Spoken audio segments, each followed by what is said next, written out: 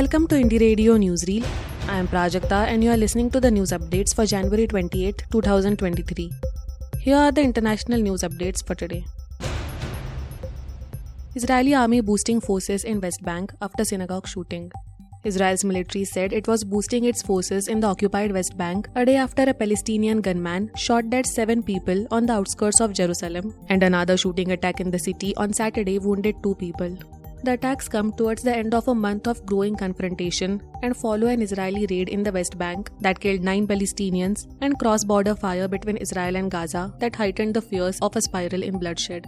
Israeli Prime Minister Benjamin Netanyahu's new cabinet, which includes hardline nationalist parties that have called for stronger action against Palestinians, was due to meet later on Saturday.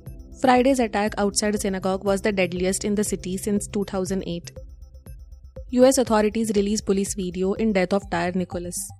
The city of Memphis has released shocking video of the violent encounter between Tyre Nicholas, a 29-year-old black man, and the 5 police officers charged with murder in his beating death earlier this month in the United States. The footage from police body-worn and dashboard cameras was posted on Friday evening on the city's Vimeo site. This was a day after the officers were charged with second-degree murder, assault, kidnapping, official misconduct, and oppression. The footage shows the officers, all black, beating the FedEx worker for 3 minutes in an assault. After the beating, officers milled about for several minutes while Nicholas lay propped up against the car, then slumped onto the street. He succumbed to his injuries and died 3 days later while hospitalized. Boluarte in favor of early elections in Peru in 2023. Peru's president-designate, Dina Boluarte, asked Congress to bring forward general elections to December 2023, a proposal presented the day before by Congressman Hernando Guerra Garcia. The South American country continues to live in a tough scenario of protests, blockades, and police repression that has resulted in the death of more than 50 people. Boluarte recognized the initiative of Fuerza Popular, the party organization of Keiko Fujimori. According to Boluarte, she had discussed the issue with the Justice Minister and with the Premier so that the elections could be moved forward in the electoral technical term to December 2023. In this regard, Boluarte said that a citizens' referendum to consult on the possibility of a constituent assembly within the framework of early elections is ruled out. Now to the national news stories. TIS students move to mass watching of BBC documentary on mobiles as screening gets cancelled. The BJP Yuva Morcha has withdrawn its protests after being assured by the police that the BBC documentary on Prime Minister Narendra Modi will not be screened at the Tata Institute of Social Sciences, that is TIS, in Mumbai. However, the students have decided to go ahead with their plan as they are reportedly watching the film on their mobile phones. Earlier, BJYM workers had staged a protest outside the institute against the students' plan to screen the controversial documentary, India, the Modi Question.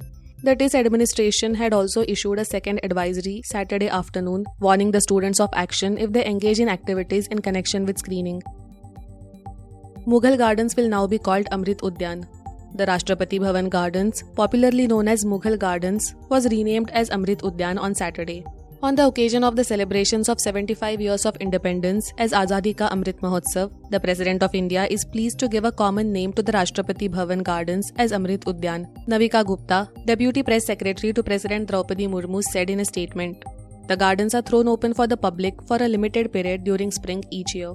On Sunday, in presence of President Murmu, the garden will be opened for public and it will remain open till March 26th. The iconic garden is spread across 15 acres and it incorporates both Mughal and English landscaping styles." Sukhoi Mirage fighter jets crash near Gwalior. 2 Indian Air Force fighter jets, a Sukhoi Su-30 and a Mirage 2000, crashed during a training exercise earlier today, officials said on Saturday, resulting in the death of 1 pilot. While one aircraft crashed in Morena in Madhya Pradesh, the other is believed to have gone down 100 kilometers away in Rajasthan's Bharatpur. The Sukhoi had 2 pilots, while the Mirage had 1 pilot, defense sources said. Both aircraft are used on the front lines by the Indian Air Force.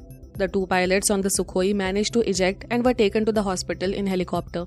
Both the fighter jets had taken off from the Gwalior Air Force Base, which has squadrons of both the Russian-designed Sukhoi and the French Mirage 2000.